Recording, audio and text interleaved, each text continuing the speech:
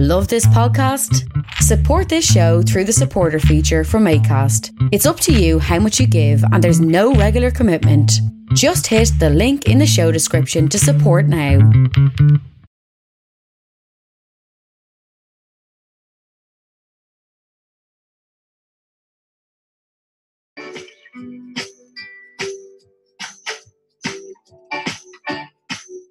Okay, here we go. Here we go. All right, welcome.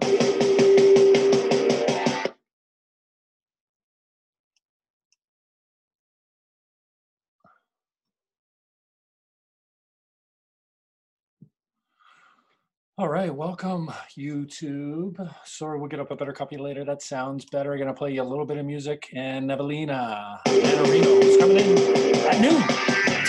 Get ready.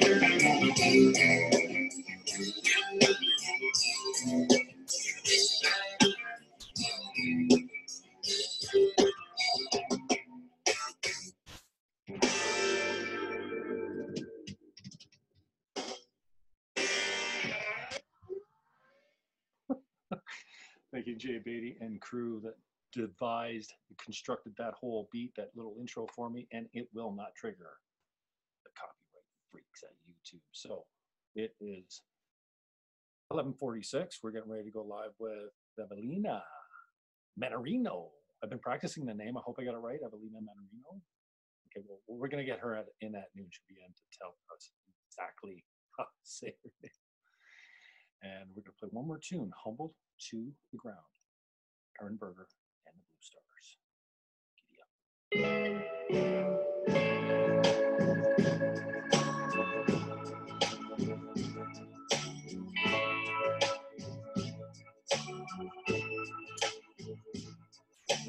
Give me grace and grant me wisdom. Sing along, hero. Wow. Sweet, sweet, sweet sincerity. Will you stand guide me? 'Cause I've been humbled to the ground.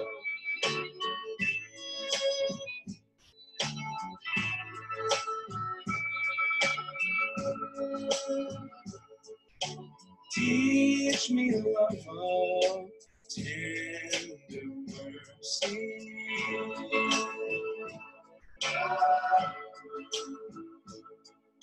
With courage and integrity, I need a place to stand. I've been humbled to the ground.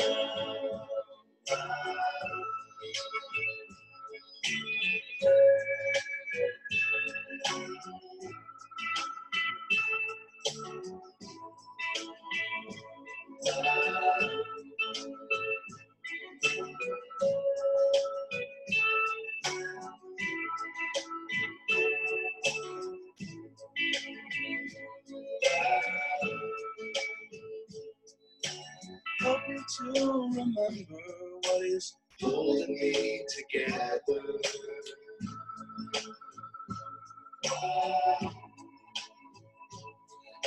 I'm ready now to learn how to walk in beauty. It's a little close. May my heart stay broken and wide open. I've been humbled to the ground. May my heart stay broken, wide open. I've been humbled to the ground.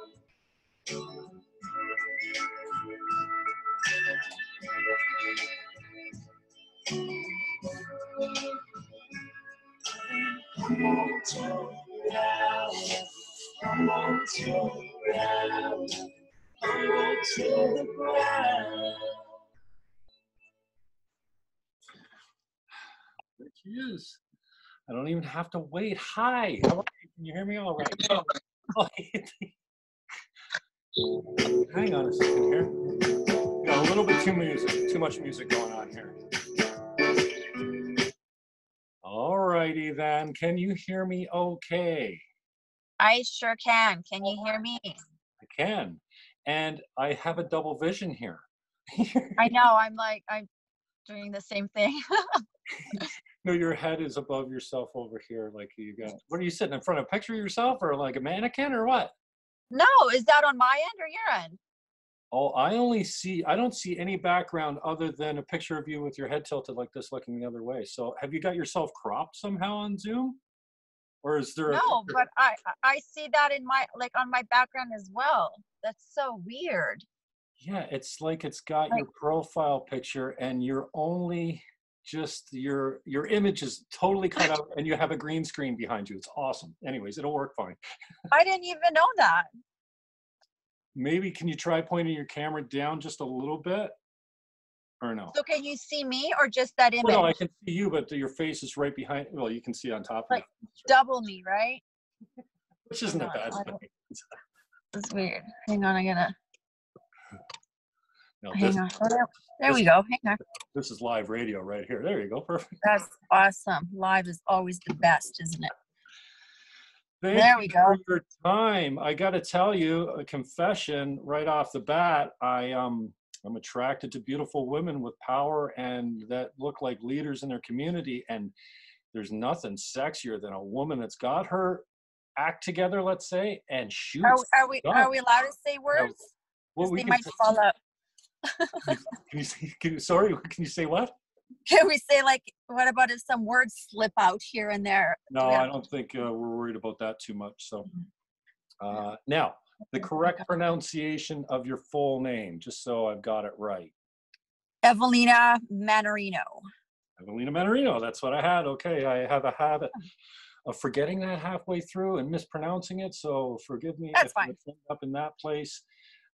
Again, thank you for your time. I don't know much about you other than what I've seen online. I watched that great video of you, 73 questions. Oh, that one, yeah. You know, I guess you're a property developer as well. So just take as long as you need to tell, I don't care where you start from scratch, tell us, everything. I won't interrupt you unless I have something valuable to contribute or I want to get clear on something. So the time's yours. Take as much as you need just to tell us everything about who you are, and then we'll talk about what you're up to these days. Well, I was in real estate development. I was building luxury homes up in Alberta. That was my passion. I went from doing the residential up to commercial. I did a redevelopment on a previous church and turned that into a really beautiful event center. And then, when you're going down the river of life, sometimes it flows you down a whole different path. And now I'm, shooting guns all day long.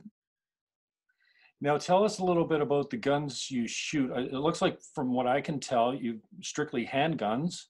But yeah, I'm only focusing on handguns, and I'm only focusing on one particular division as well. So I try to not try all the other guns and get distracted. I'm only focusing on that one division and one gun. Okay, and describe the division and what is it exactly? I see a bunch of letters up here, but I don't understand anything about what they are. So tell us about the competition level and what the organization is. Sure. So the division that I'm in is production, which means a gun that just comes out of the box. So there's no modifications to it or anything. There's no like red dots. I can't modify it in any way whatsoever. So that's I find the hardest one because there's no help with it. So once I can master that, then I'll go play with the other fancy ones. But I really want to master the like this one first, this division first. Okay, and tell me a little bit more about the division. So what kind of gun are you using? So I'm currently with Tanfoglio, which is an Italian gun. Okay, so are you sponsored by them as well, or do you just pick? No, I'm not. Oh, okay. No, that's just the one that I was using. And this is a competitive level, but at what level? I mean, what do you compete for? Does this lead to something? Is there an Olympics event for this kind of stuff, or? So the Olympics for this is called a World Shoot, and it comes out every 4 years. And this one, it's in 2020 this year at the end of November in Thailand. Okay, are you looking to qualify for that as well? I don't, at this point, I don't know if I'm going to be going to it or not. But I'm training hard for it. And if all the dates and all the training and competitions line up before that, then I'll be able to attend that and do very well in it. Evelina Mannarino is my guest. Start previously to, you were born in, or grew up in BC, no? Are you Canadian? Yeah, I'm from Vancouver. Okay, so born and raised in Vancouver? No, born in Poland, so I'm Polish. I'm Polish. Okay. Canadian. And then Yeah. you emigrated with your parents, I guess, to Canada and then to the States? Or did you come to the No. States on your own? We're all Canadian. I'm just Okay. training out of the States. Oh, I gotcha. Okay, so you Yeah. are now in Nevada. Yes, training in Nevada. And you let loose by smashing gunpowder and bullets. That's how you Yeah, unwind. very, very good therapy. Yeah. And so what was the draw? How did you get drawn into, I mean, stereotypically, we kind of imagine boys with guns. It's kind of a, Exactly. and so how and what was it that led you to your interest in guns and then competitively competing? Well, I was never interested in them. My ex-husband always wanted me to go get a gun and gun license, and I just had absolutely no desire for it, nothing. And then a girlfriend of mine was going to the range and invited me, and I attempted to decline.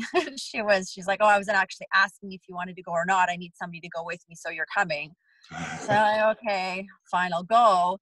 And I remember my first day, I was so nervous to even hold the gun and shoot it. It took me probably an hour to get through one mag because I was just so scared to pull the trigger, and I was just so annoying. I still remember how annoying I must have been. But after that, because before I lived with anxiety all the time, like I always had anxiety from morning till night. And then when I left the range the first time, I remember having a break from anxiety because I was so nervous. So having an hour of being nervous was a break from my body from anxiety. And I'm like, you know what, I'm going to go try it again because I just wanted a break from constant anxiety. And I ended up doing really good at it just because the whole concept of shooting a gun where you have to put on your eye protection, hearing protection, you don't hear anything else. And then you're just focused on one spot.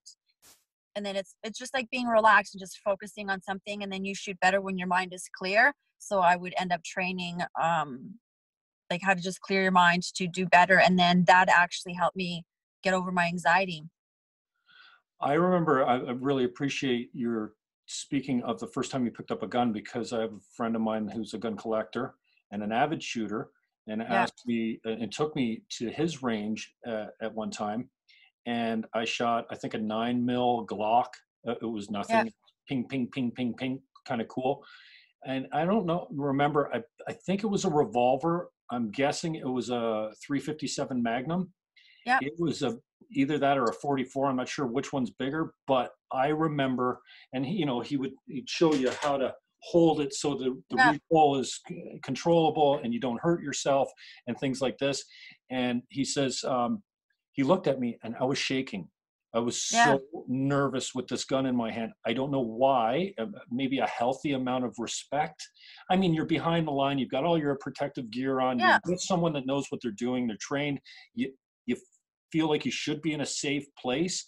But when I got my arms out, the gun was shaking. I could not control the shaking. And he says, "Are you nervous?" I said, "Yeah, I'm really nervous." And he says, "Jimmy, it's a big gun." And and then when I shot it, I had a lot more respect for it. And to this day, I still don't know what made me shake. Like, I very seldom get so nervous. I remember one time public speaking, I went from my voice and it wasn't there. I was so scared. And we've all had that adrenaline rush when we do something that we're afraid of. For me, it's going on like a nationally syndicated radio show as a caller with no script. Hey, if I come on as a guest, I'm cool. If I'm the host of the show, I'm pretty cool. But calling in always scares me because you're in front of millions of people, and I know what it's like to go for your voice in it, not be there. Now, I've kind of managed my fear in that department. I haven't been back to the gun range since, but it always left me with the question of, like, what am I afraid of? Like, what is so scary about holding a piece of metal that discharges another piece of metal away from me? I don't know. Yeah. Answer that at all? You know what? I remember the same thing for me. For the very first time, I was asking the range officers at the time there about their job and if they are nervous about the people that are there. And I'm like, well, what about if I like drop the gun and it fires and shoots someone? I go, what about if I get scared and I point the gun at you and I shoot it, or I shoot you in the foot? And he's like, that, he goes, it just doesn't happen because they are so trained with firearms and they know how to handle people that are nervous. But I think it's also the conception of what guns are capable of doing and how much power they have, and just knowing that we can handle that much power. But it's the same thing as a vehicle, right? Like a vehicle has that much power and we're not nervous driving vehicles constantly, but because firearms are a different or a foreign sort of thing that we haven't practiced with, I think we just get in that psychology of thinking something could go wrong. It's a great comparison. And I wonder Right. if I jumped into a NASCAR or a jet-powered dragster, I think I'd probably shake the same way, because there's that much possibility of you ending up in a very Or like a situation. racehorse, right? Like if you Yeah, get on yeah, a racehorse the first time and could be. they're wild, and you'll have people telling you stories about you can fall off a horse, you can die. Remember that story, this one. And then you get all nervous about that, about the worst possible case scenario. But horses are safe, bicycles are safe, bikes are, like, it just depends on being able to handle whatever tool it is that you're using. Okay. Now, I have a fear of saws. Like, I went to school in construction to learn how to use like just the saw. No, the first day was like everything that could go wrong, and there was like blood, and if you drop a saw on your leg, and I'm like, you know what, that just made it worse. So I don't like to use saws in construction. I just don't use them. I can't get over it. now, you don't seem like a person that is overtly publicly political, and I won't drag you there if you don't want to go there. But tell me about your reaction to some of the people that guns are a huge hot button issue these days, especially every time there's a Yeah. shooting or a mass shooting or well, not every time there's a murder. I mean, there's murders every day, especially in the States. But tell Right. me about some of the reaction to, what a lot of us kind of succumb to, the stereotypes of like, what are you doing? Like, how can you be supportive of such a deadly weapon? And don't you think you should be an advocate for, I don't know, more Right. No, gun and laws I and get stuff like that, that? right? I mean, and it's not a deadly weapon at all. And I don't know stats. I don't have time to look at them or read them or whatever else. So I'm going to be guessing that there's probably more deaths when people are driving and texting than there are with recreational sports shooters. In my industry here, I can't even name. I think maybe there was one time that there was an accidental death, only one. But we can name so many where people are texting and driving, and we're not going to ban phones, right? Mhm. People are going to do it anyways. You see them doing it all the time. So I really don't care about other people's opinion. It's not like when I'm driving to the range or I'm doing a competition or training that I really care about what other people think. How do you get to that point? Because I mean, so much of our personality types, I think, are wired around acceptance. And a trainer of mine just said the other day, be careful of putting too much emphasis. Like, I really want to block out, like on Twitter, I say something and I Right. get a reaction. Now, Oh, Twitter's the worst. yeah, the reaction is from faceless anon accounts that don't really know me. Always. I temper my expression a little bit more on Facebook, because when people come after me that actually know who I am and spend time with me, it hurts a little bit more if they go, "Oh, Jimmy, yeah, I'm disappointed." So I don't Right. get. And then at some point, I've been better at saying "F it," screw Yep. it. I don't care what anyone says, but it really only pertains to the criticism. Because Right. if I look at the praise that I get, then I put all kinds of value in that. And my trainer was saying, basically, neither should be affecting you. Because And if that you is live true. for Yep. the approval or the criticism of others, if one destroys you or one builds you up, you're just as liable to be vulnerable to all of it. So how do you get to a point of like, I just don't care? So I always say, like, I just don't give a fuck. But really what it is was, I spend a lot of time training and just training my mind. And I know every day when I get up in the morning, when I'm out with the world, what I want to provide and give people is I do want them to feel better after they would have met me. I make sure that I'm never saying bad words about others. And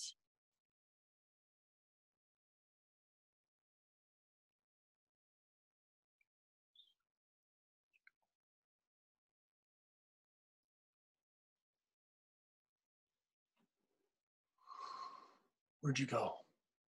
You're frozen. Come back. I lost you. Evelina Menarino is my guest, and she just dropped. What happened? It says you're still on the call. Technology live. Oh, and now it's only me. You're gone, and hopefully she'll come back in. Evelina Menarino, a competitive shooter. She's in Nevada. She is in, she's a shooter in the IPSC and the USPSA competitive shooter. She's from Canada, BC. Parents immigrated from Poland. And she is in Nevada right now and competing in target shooting, for lack of a better word, with a handgun. Thanks for coming back, Meester. She's feeding her cat. Yeah, hear you, brother. Just intrigued by her Twitter account. She dropped into my feed again yesterday, and I said, hey, love to get you on the show. And so here we are. We've got about an hour with her. If she comes back in, we'll get to her. So there she goes. Ding dong, there you are. Sorry about that. no, that was me. Oh, did you get a call or something? No, we were so hot that the phone died and it was hot. Oh, are you doing it on your phone? Yeah, because I can't do it from the house because I have a dog there. Okay. And my Tourette's would come out every 2 seconds. I had my buddy Greg Vesna on yesterday, and he had his office in the back, and there was a cat in a box on his desk, and he was talking to me, but the cat decided he was going to get up and walk around and start meowing. And one of my watchers said, Can you please have him feed the cat? Tell him to feed the cat. So he put the cat out. So yeah. Okay. So what I was saying was the only opinion that really matters should be our own opinion about ourselves, right? And as long as we're out doing the absolute best that we can and just being the best person, other people's opinion really doesn't matter.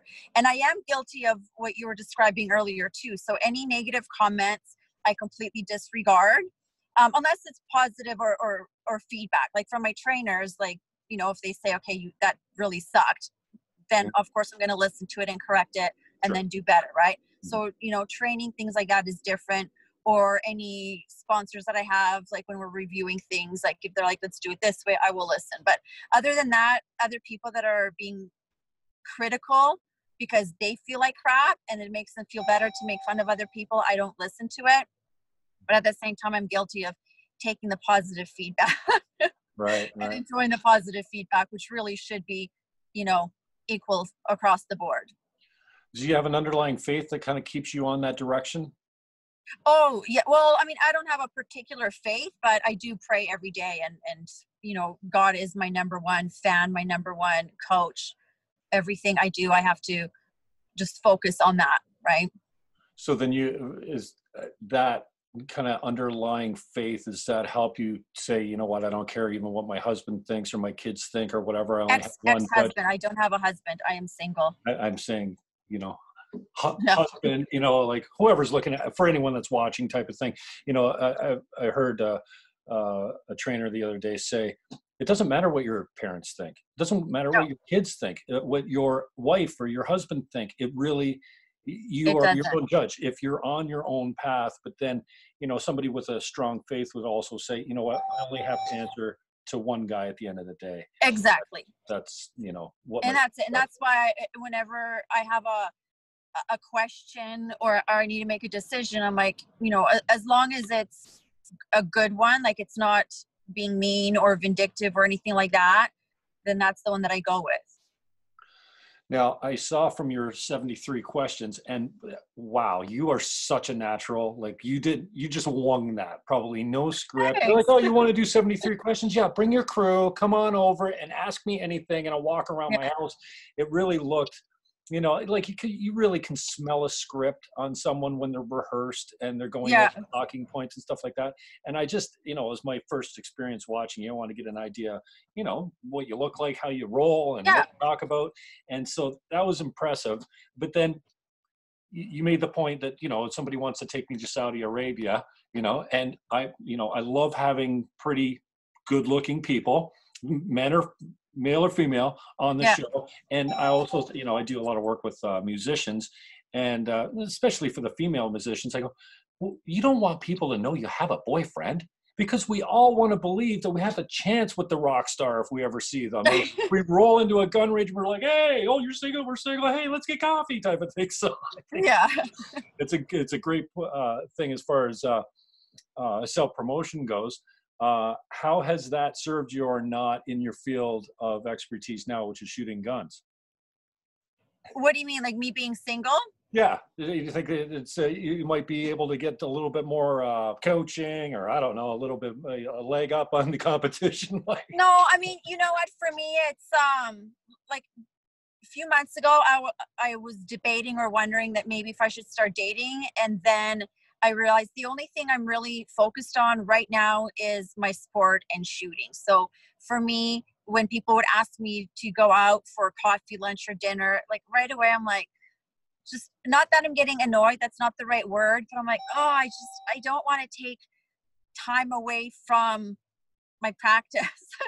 You know what I mean? Like I spend so much time practicing, and I practice at home as well, that for me, like just to go out for coffee or lunch, it's like an hour of getting ready, an hour of going there. I'm not really interested in being with anybody right now because I'm always at the range, and then it's like coming home, and so it's like 3 hours of wasted time for nothing. So right now, and if I even talk to anybody else, like my only focal point right now is training, and that is it. How do you practice and train at home? You got a gun range, like a little? No, so when we practice at home, it's obviously with no ammo at all, and we have targets different places on the walls, and it's like just to practice either the draw, so the beeper goes off, and we just practice how quickly we can pull the gun out and get it on target, or practicing the transitions back and forth, or just running back and forth, things like that. Okay, what's your obstacle course look like? It's obviously timed. You've got a certain amount of targets to hit. You get a certain amount of bullets, but take us through some of the exercises or the competition. I see actually, and there's a guy following you around with a camera too. Praise that guy. Like he's got some courage there, man. Chasing you around with, not worried about stray bullets. And I see the bunker in the background looks like sand dunes, so you're not getting ricochets anywhere. If you miss, it's not going to hit metal and bounce back at you. But I don't miss. Awesome, I love it. It's not a thing. So give us running through the logistics of some of the exercises of the competitions, and timed, and how many targets you're shooting, and what your records are. So during a competition, it's completely different than training. Okay. Like training was just focused on like one or two things that we're doing. So it's never training doing the whole thing all over again. It's very isolated. And then when we are doing a competition, then the buzzer goes and we just put it all together, just somehow works out. So people following you around with a camera, like we're around guns so much, it's not a worry at all. We know where to stand, where to follow. We know which way you're going to shoot. So we always have the angles the same way, so that we're really not afraid of that. Like sometimes we film so close that when we're having the camera and we're filming, we're able to catch the brass that's coming out of the guns. Mm-hmm.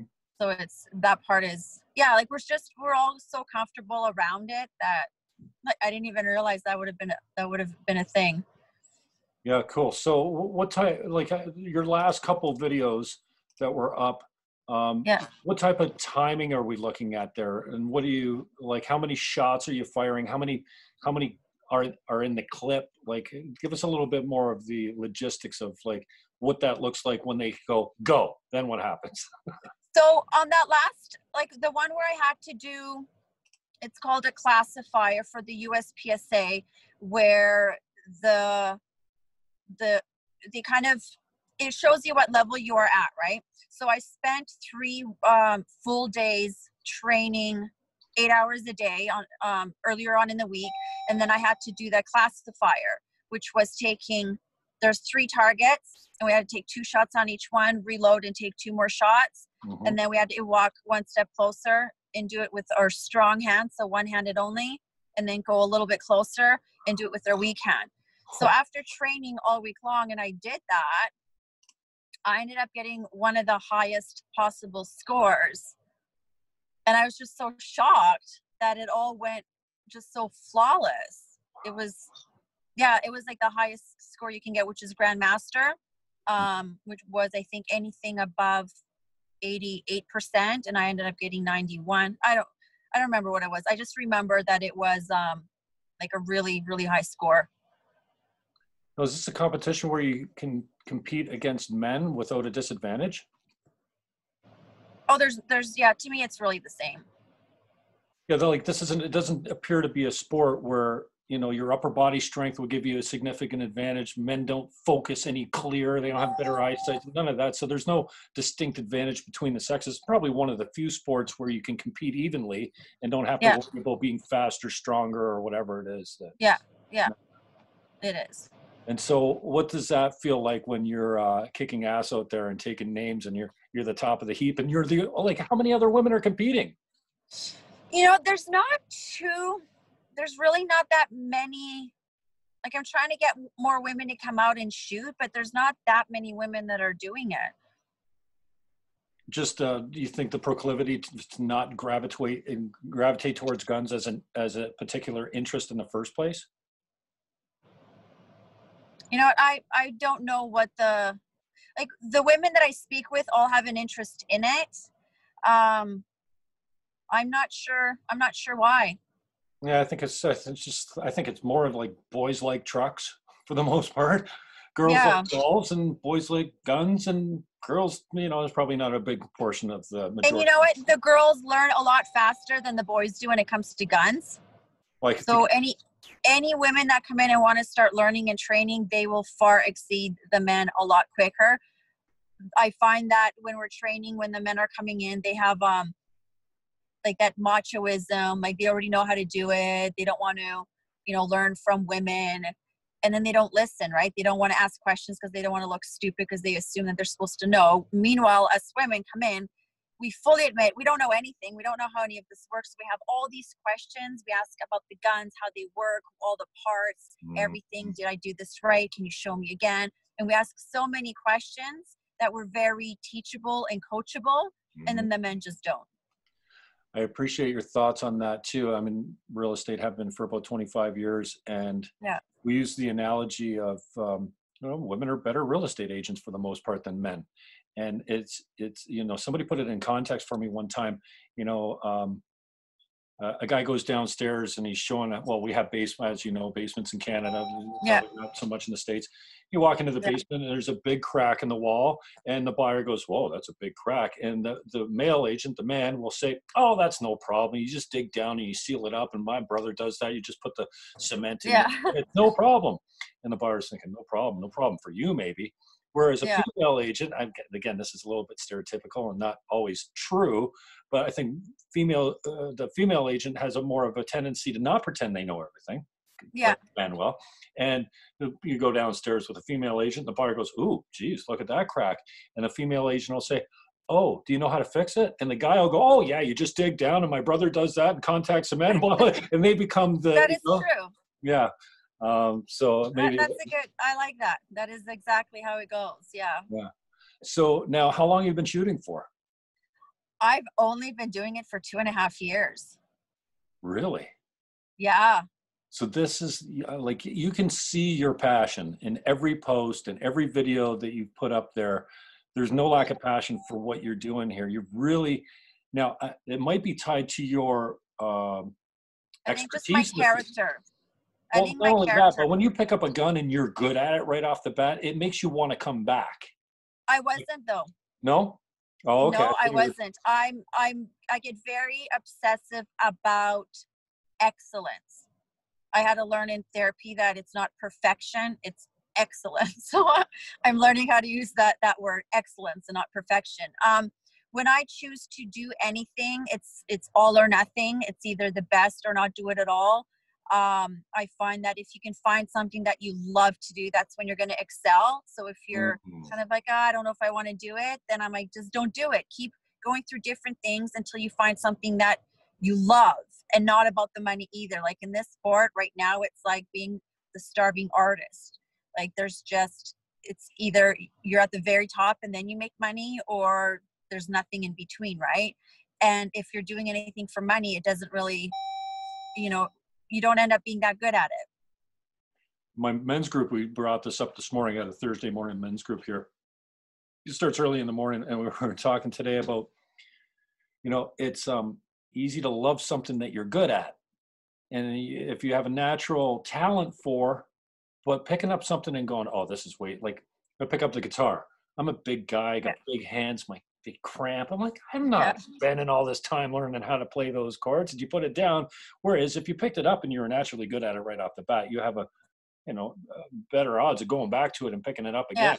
So did you build enough confidence right off the bat to keep you in the game, or was this something that you had to work at like hours and hours and hours and hours and hours before? It really was a lot of work. Yeah, at the beginning I loved it for the therapeutical reasons that it was a nice break from everyday life, and then just doing the competitions and just spending time at it and seeing the improvement little bit by little bit is what kept me going.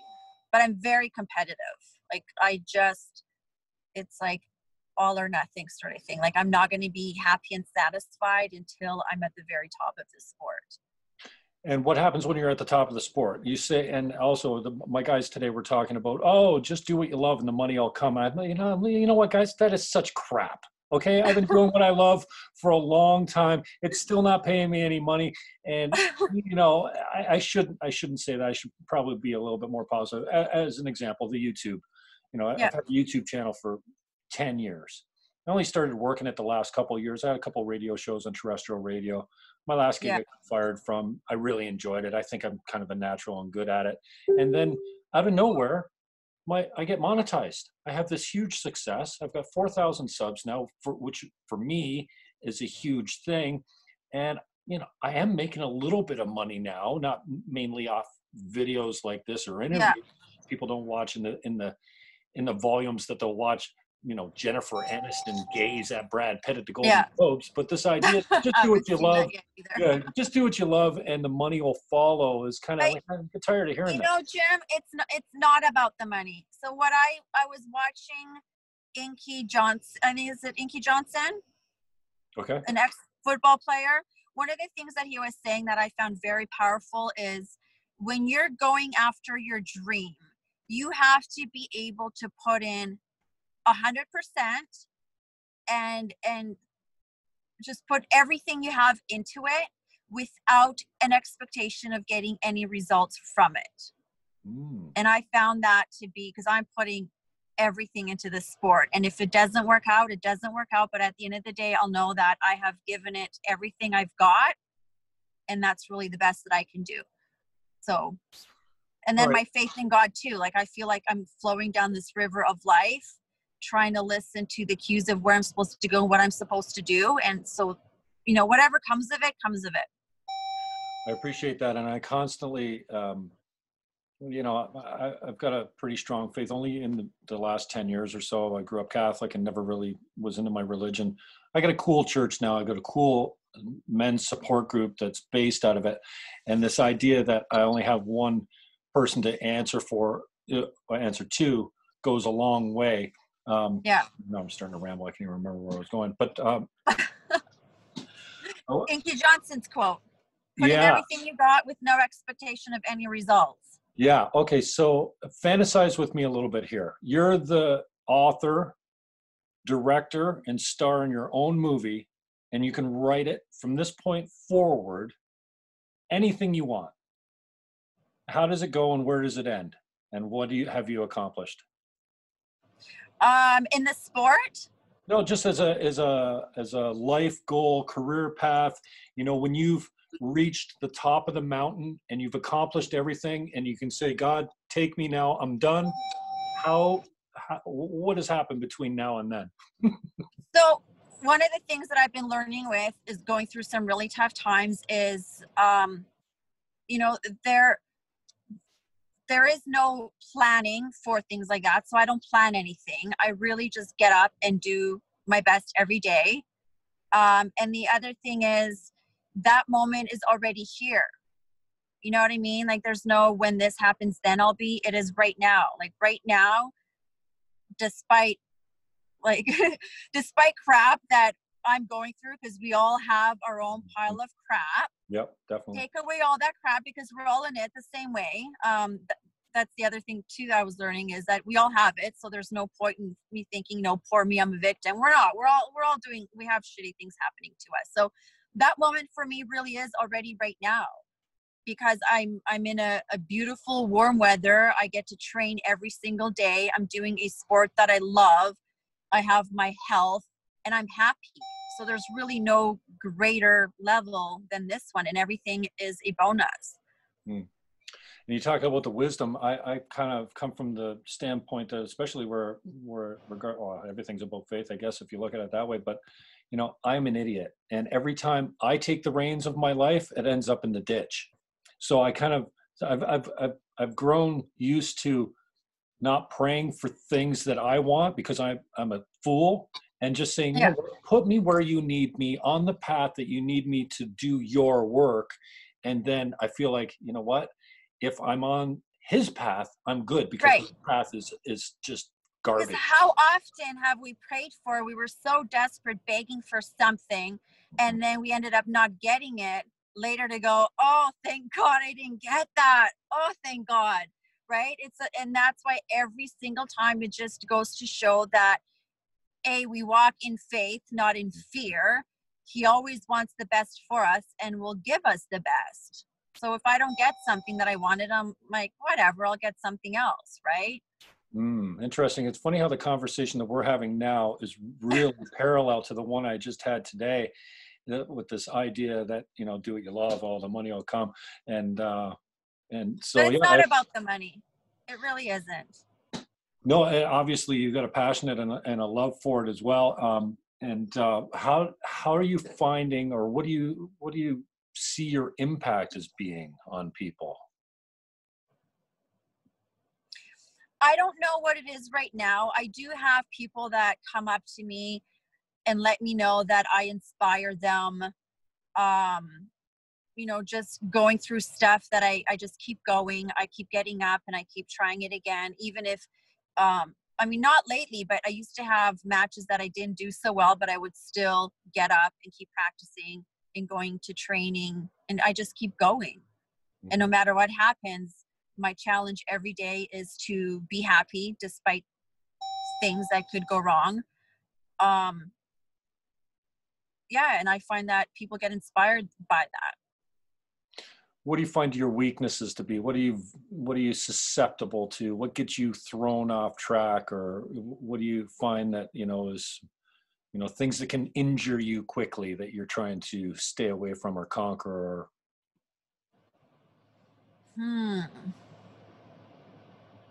That's a good question. I don't know what my weaknesses are right now. Okay.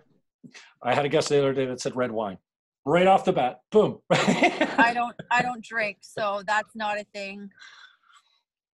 Yeah, I don't drink at all. So I don't know.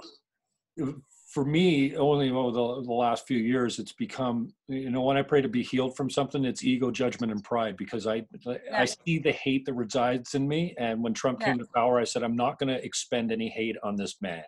I have my hate placed in some very strategic locations now. I'm trying to diminish it all the time, but the last thing I need is to increase it. So that's something Right. that I constantly am aware of, like, just take this from me. I don't think I'll ever be free of it. I think that probably more, it's more constructive to say, you know what, I'm kind of hateful as naturally. You see people and you're like, ew. Some people just rub you the wrong way and you're like, well, why? I don't even know that person. Why should I have Right. such strong feelings? So, I mean, that is an example. That's something I always say, but just take it from me. I consider that to be my weakness, my humanity. And I've conquered that as well. Like, they say love your enemies. I'm like, well, I'm not gonna love them, but I don't hate them. Like, there's not a single person on earth that I hate, right? Even people are like, well, you must hate your ex-husband because I don't have my kids with me because of him. And yes, that makes me sad. Like, even last night I was driving somewhere and something triggered me and I just started bawling my eyes out. I had to pull over and I just like, hey, it's kind of like a rainstorm, right? I pulled over, I like cried, bawled my eyes out. I'm like, okay, are you done? And then I just kept driving, right? But I don't hate anybody, like, because hate is something that it doesn't affect other people, right? If I was hating you right now, it doesn't bother you. It just bothers me because it's a gross thing that's inside my body. So, that's the other thing that I pray for. My God, please don't let me hate anybody because I work really hard at my body. I don't want any of that, right? Like, I don't drink or smoke or do drugs and I don't eat crappy food. And so hatred is so awful that I don't want that in my body as well. So that's one of the things that I pray for all the time. And God has blessed me with that. So I don't have hate for anybody. So if anyone's mean to me, I just feel bad for them, because when you're saying anything hateful to another person, that comes from inside yourself. It's never about somebody else. Mm.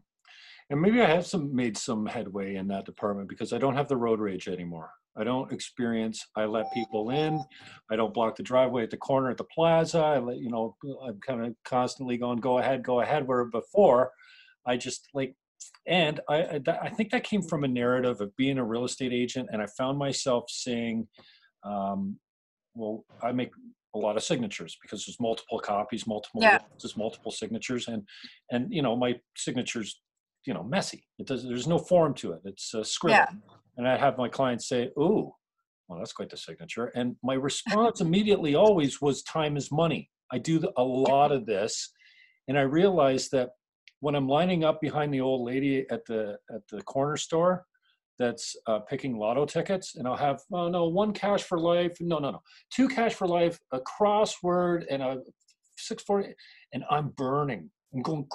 I'm just thinking, because time is money.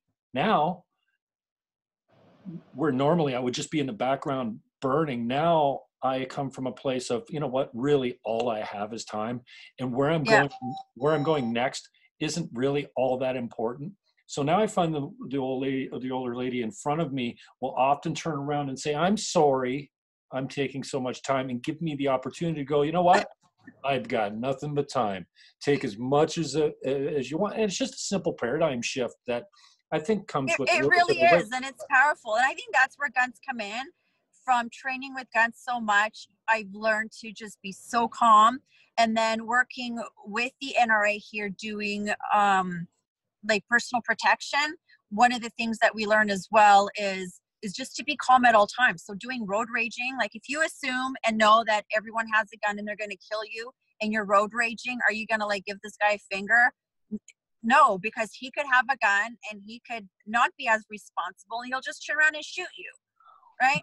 So if you're out every time, and this old lady too, maybe she's had it, and if you're going to be mad or give her that feeling, she might shoot you too, right? So I find that in areas, at the gun range, I've never seen anger at the gun range, ever. Nor would you want to. Nobody argued. I've only done this for 2.5 years, but never have I seen anybody argue at a gun range. It's a calming sort of thing, right? And then that, that's why I like road rage. If you need to get in, go ahead. They're probably needing to get somewhere that's way more important than where I need to go, right? What does Yeah. it save you? 5 seconds of your life? Exactly. Speeding down the road saves you a minute or gets you there a minute faster. And then you Right? lose And a then the minute screwing anger around in the ruins car. your body. Mhm. It's stress. You don't want to stress your body. Like, go ahead. Let the lady pick her damn lottery tickets. No?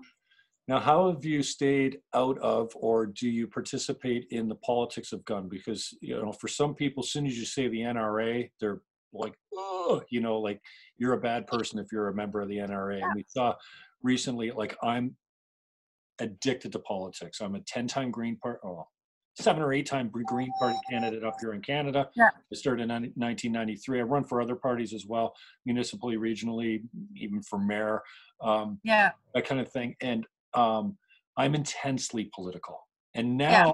since Trump, I'm addicted to American politics. I never give a crap about American politics before that. I'd watch the election, but now I'm watching the Democratic debates for campaigning. I watched the first, not the whole day, but the first day of impeachment. I had it on the background. I'm enthralled with it. I can't. I think Trump is unbelievably entertaining and real. Like, there's nothing about him that's fake, and he'll say anything. And I got a lot of time for anyone that just shoots the middle finger and says, I don't care. Narcissistic, call me whatever you want. I don't care what you think. So have you been, do you have to try and stay away from the politics that is guns, or have you are you public about, we see the left-wing masked terrorists and Antifa showing up. All they want to do is violence. And then you have a gun rally where everyone's armed with automatic everyone's got guns, and there's no problems. No, oh, look at me doing the white power signal. Oops. No, you okay and that's anymore. the thing. Like, I'm with them every single day. And then on the weekends when there's matches, like, there's so many people, we all walk around with guns. Like, there's never been an issue. Like, there just isn't. If somebody asks me an opinion, like, I will give an answer, but I don't have time to engage with discussions and go on about it. I like having discussions, but the people like the Twitter sort of audience with no photos and no whatever else, like, it's not really a discussion. It's not going to help either one. So I don't have time to engage with things like that. Okay. Do you find yourself to be political by nature? Do you have an interest in it? Do you take it seriously? And you don't vote down there. I've been asked to run for prime minister by quite a number of people. Right. I'm like, I don't have time right now. Like, I don't want to be doing that. That's not something I would want to do. And where would you put yourself on the political spectrum if you're just, left, right, center, moderate? What? Neither. Yeah. And swing back and forth. You got positions on both sides. Yeah. All right. Because I don't think there's both Canada and the States, there's not really one party that has everything that I stand for and believe in and agree with, right? It's a little bit of everything. True enough.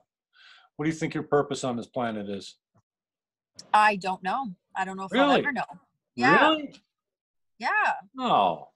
It's an adventure to kind of find out, what I'm doing, where I'm going. Like, 3 years ago, just 3 years ago, I would have never imagined in my wildest dreams that this is what I would be doing, because 3 years ago, I didn't even pick up a gun. Okay. Let's try. And even 1 year ago, when I was still in Alberta shooting, even then, I would have never imagined that I would be training this much and moving up the ranks this quickly. Like, I never imagined that. So that's why I don't want to have a plan, because there's no point. Like, the way everything is turning out is so much better than I could have even imagined or planned it. So I'm just enjoying where this is all taking me. What if you look at the same question and take yourself out of the equation, like your purpose on this planet, not for you, not for what you want to accomplish, but how you affect other people? Like, you must have a sense of what you're good at and go, like when we're in the zone and we're doing something that is kind of our calling, then I think we're like, with like time, there is no time.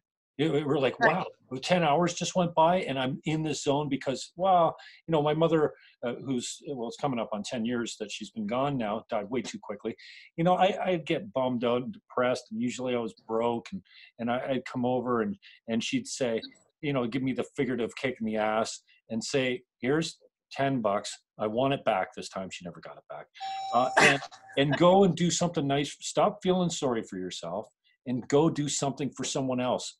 And, you know, kind of my faith, since I've, you know, done a deeper dive there, it's not about you. It's about someone else. So if you take yourself out of the equation and look at, you know, because you really landed on some talents that you have, that doesn't really speak to purpose. So if you had a higher purpose that didn't involve you, what would you say?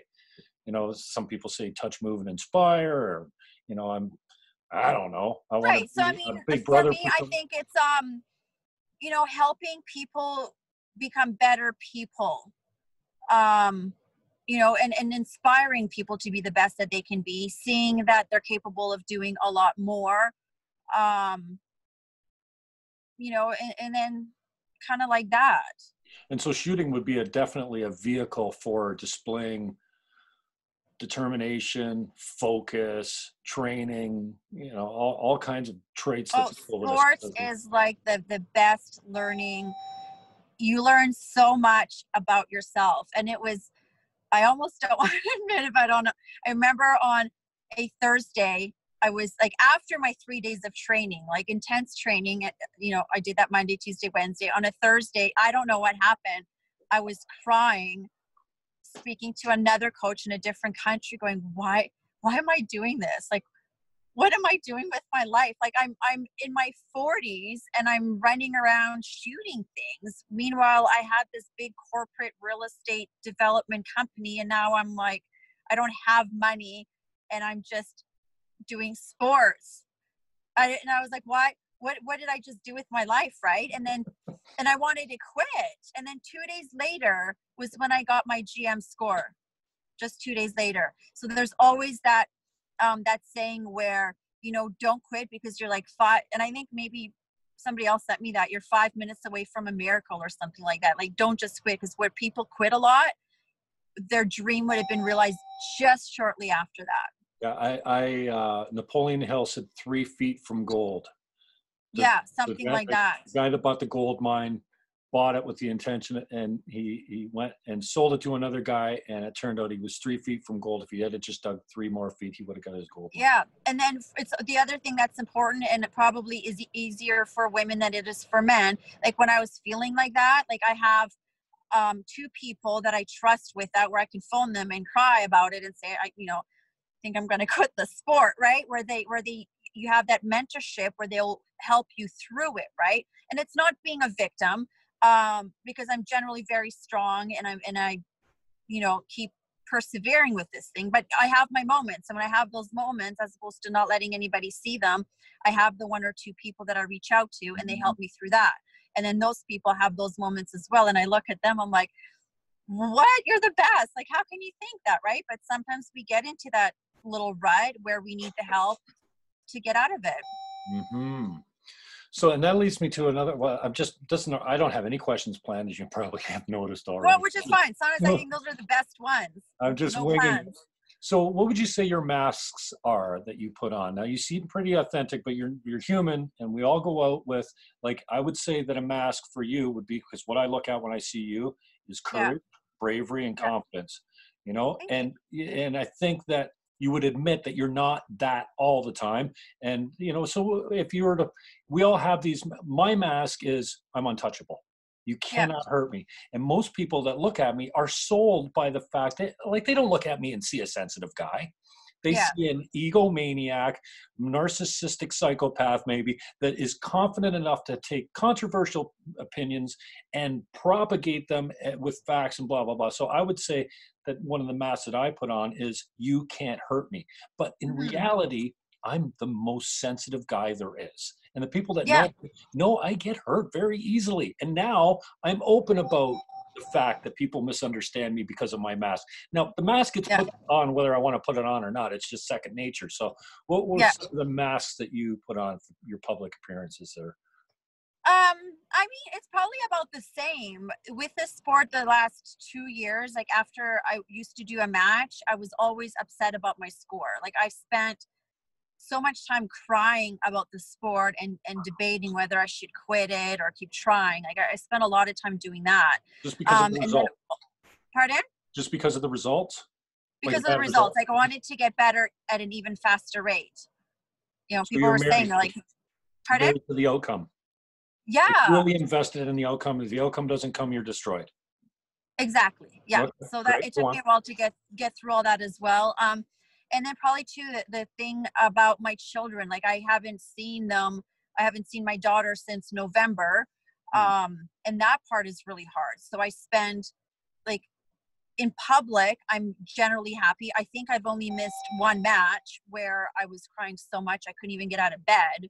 But other than that, like that's probably it. And I don't want to spend time in public or in social media being like a victim or being negative about it. You know what I mean? Like that's something that I share with only a couple of people, because when I scroll back through things that I have on Facebook or social media, it's for me, it's a reminder of all the good stuff that I do have happening.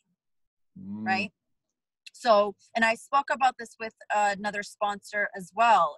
And I said, I don't want to be fake that my life is always this good and always this happy. But I think it's also for my own self. Like when I look back on it, I just want to make sure that there's a lot of good times, and the good times far exceed all the negative stuff. Right. Wow. Thank you for being vulnerable. I think there's nothing sexier. I love, it doesn't matter, man or woman, self-deprecation and vulnerability. In my men's group, the ground shook a couple times when guys broke down and said, I remember Johnny one time saying, I'm a dog that goes back to my own vomit, and not just to look, I'm feasting. And I went, what? Like, and the room was completely quiet. And after, it was like, I'm a joker, so I'm like, did you guys feel that? Like, the ground shook when Johnny was speaking. Like, what is that? And, one of my Christianese guys is like, I kind of see myself as being new in the faith, even though I'm not really. I'm a leader in my community, but I'll never get it right. And he's like, that's the Holy Spirit. I'm like, what? You guys always got an answer for everything. How do you put? So I say that all to, and again, I really appreciate your vulnerability, especially when it comes to your personal situation with your kids. How do you shift that paradigm? How do you shift? I'm never married, no children. I think if God wants it to happen, I could still have a kid. I think I'm destined to have one. I think I'd be a great father. But how do you deal with, that issue with, you have every right as a mother, like, just to see you speak so matter-of-factly about it? Where faith comes in. I'm always grateful for my blessings. My children are healthy and they're alive. So I will take my pile of crap any day over other people's crap who have to go through the burden of not having their children with them. So as opposed to being ungrateful that my kids are not physically with me right now, it's attitude of gratitude. I'm grateful that they are still on this planet. I could possibly see them tomorrow. They are healthy. There's nothing wrong with them. And for that, I am very grateful. Amen. What do you think it would take to have a shift in that department for tomorrow, that to be a reality? I don't think I could say that publicly. I think I know what your answer would be. But taking that out of the equation, I'm looking for you, something that falls on your personal responsibility that maybe you'd have to let something go or shift a paradigm to go, okay. You know what? I don't know what that is. Like, I think about that every day, like what it's going to take. And I don't know. I think with time, it will just happen however it's meant to happen. I try not to think about it too much, because then I get back to the doom and gloom, right? Awesome. Now you can't say gun shooting. What are your other hobbies? What is something else you really enjoy? Something that makes you, I don't know, music, maybe, when you lose your mind and you're like, oh geez, 2 hours went by and I'm really pinball, pool, I don't know, something else that you love to do other than shoot guns. Nothing. I mean, reading books. Okay. I love reading books. What do you read? I read a lot of books. What do you read? Like sort of self-help, business stuff about people, biographies. Yeah. What's your favorite one? Probably Think and Grow Rich. Oh, that you nailed Napoleon. How can you not? How can that not be the Right? most important book ever written? I Napoleon. have the leather one with the gold sort of things on the sides, like the nice big thick one. Mm-hmm. You know, No, my friend wanted to borrow it once. I said, "Do not touch that book at all. It's like my Bible. now Beautiful." I think I could teach a course in Think and Grow Rich, but I've never been all that good at applying it to my own life. How about you? Well, to me, it's kind of like the Bible. Like every day you get Never up did and you it. start over. Oh, And okay. you start over again, right? And I have my friends that remind me sometimes, like I'll say something and she's like, "That's not what you teach." I'm like, "Well, I gave you that advice, but you're not supposed to give it back to me." Right? So every day is a learning thing. Hmm. Who do you get mistaken for looking like? Um, you know what? Nobody, but I have people coming up to me quite a bit to say that I look very familiar. Like, "I know you Mm. from somewhere." I'm like, I get that all the time. Dana from the NRA comes together a little bit. The spokesperson, Dana Lausch. You got to know who she is. She's very political. But Yeah, do I look like her? a little bit. I think for me, it occurs for a little bit of Demi Moore as you. I've had Demi Moore before as well. Yeah, cool. Megan Fox. I see that too. The green eyes, especially, they are green, right? Yeah, green. Yeah, with the Cool. I want to respect your time. We're coming up on just about an hour. So how can people get a hold of you or support you or follow you? I know you're on Instagram. I don't think I've followed you on that platform. Yeah. I followed you on a couple of, you're subscribed to a couple of the YouTube channels. I did find Alpha Lena, and I also found Development. Now, you're not in real estate at all. We should touch on that a little bit too, because I thought that was so cool when you're standing in what looked like your own subdivision talking about doing 6 or 8 more projects. And man, I love the white marble. You got some good tips. Oh, I know. It's my favorite. No, you know what? That was my big career, my big passion. But through getting married to the wrong person, going through a horrible divorce, a lot of that just ended up not going well, which I'm fine with because now I have this and then I can always pick that up and go back to it later on. Oh, cool. Were you doing that in Canada? I was doing that in Canada, yeah. Oh, cool. All right. What do you got coming up for competitions? I'm scheduled for shoots out in Texas, Florida, and then other stuff that I can't mention it publicly until it comes through. But a Okay. lot of good stuff coming up. If there's no money in shooting, how are you paying your bills and getting by and getting to all these events if you got no sponsorship? So through those events, those are sent to me through different companies. Okay. So they'll just send me the dates of where I need to be, and then I go, and thank God for that. Sometimes rent doesn't get paid. I'm like, it's not being a very responsible adult, but I'm like, I don't know. So sometimes it doesn't get paid. Yeah, how have you adjusted to that? Because I consider myself, and I've been there. I've had the big house and the small house, and then been homeless, and and at this time of my life, I'm like, oh, seriously, like I'm 51 years old. Like, is this what I've been like? How have you adjusted to, not being able to from living in the mansion to not being able to pay your rent? That's a big deal. It's funny. It really is. I was always a hard worker. I worked all the time, saved all my money. I became a millionaire in my 30s, and I was always happy. And so people were saying, "Well, you're happy because you have all that money. If I had your money, I'd be happy too." And I'd always say, "I'm like, it's not about the money. I'm just a happy person."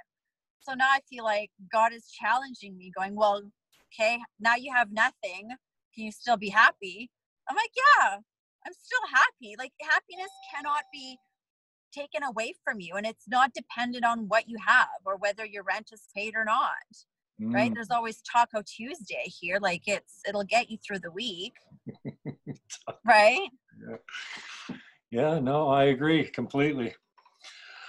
I love you. Thank you for your time. I hope that this reaches so many. You're welcome. I really appreciate the time. I'm never quite sure why I pick up the guests that I do. I know that there's always, often I get off the computer, or, if I have local musicians here, you ask who my demographic is. I'm not really sure. Channel's grown so much. And often I'll get off the interview and go, well, that was really cool. And then immediately, I don't know if it's the enemy that comes in or doubt that says, what are you doing? You're not making a dime from this. No one's ever going to, and it only No, takes one person Jim, to call and stop. say, That's the devil. That's the devil just trying to take away your happiness. And do you notice that usually happens after something good happened? yeah, You know what I mean? Something really great happens. We get a really good opportunity or something like, oh my God, this is so good. I'm so happy. And then within moments, you have that thing going, yeah, but you're not that good. It Really? was, you know what I mean? It's the devil trying to take away your happiness. So as soon as the little tingly feeling comes in, I always just say, like, fuck off, Satan. yeah, Can't get to get me. Go behind me. find somebody else. Yeah, no, I'm glad you said that, because there's very often that voice comes in, and when we talked about, being susceptible to the criticism and the praise, which is equally as evil, I think.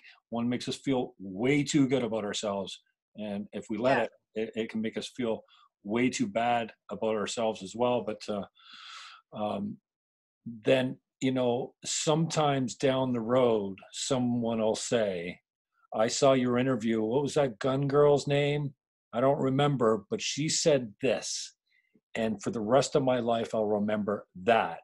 Again, Yeah. a little bit too susceptible to making a difference for people and making their improvement of their life somehow, or opening them It up is. to a It's that thought. one tiny little snippet. Like I said yesterday, I was watching Inky for an hour, and the only thing I remember from him, which applied to me because this is where I'm at in my life right now, and that's why I remember it, is you put in everything you have into your dream without expecting any sort of results from it whatsoever. So just like, will you make any money? Who cares? It doesn't matter whether you make money or not, because that's not what it's about. We're not doing it for the money.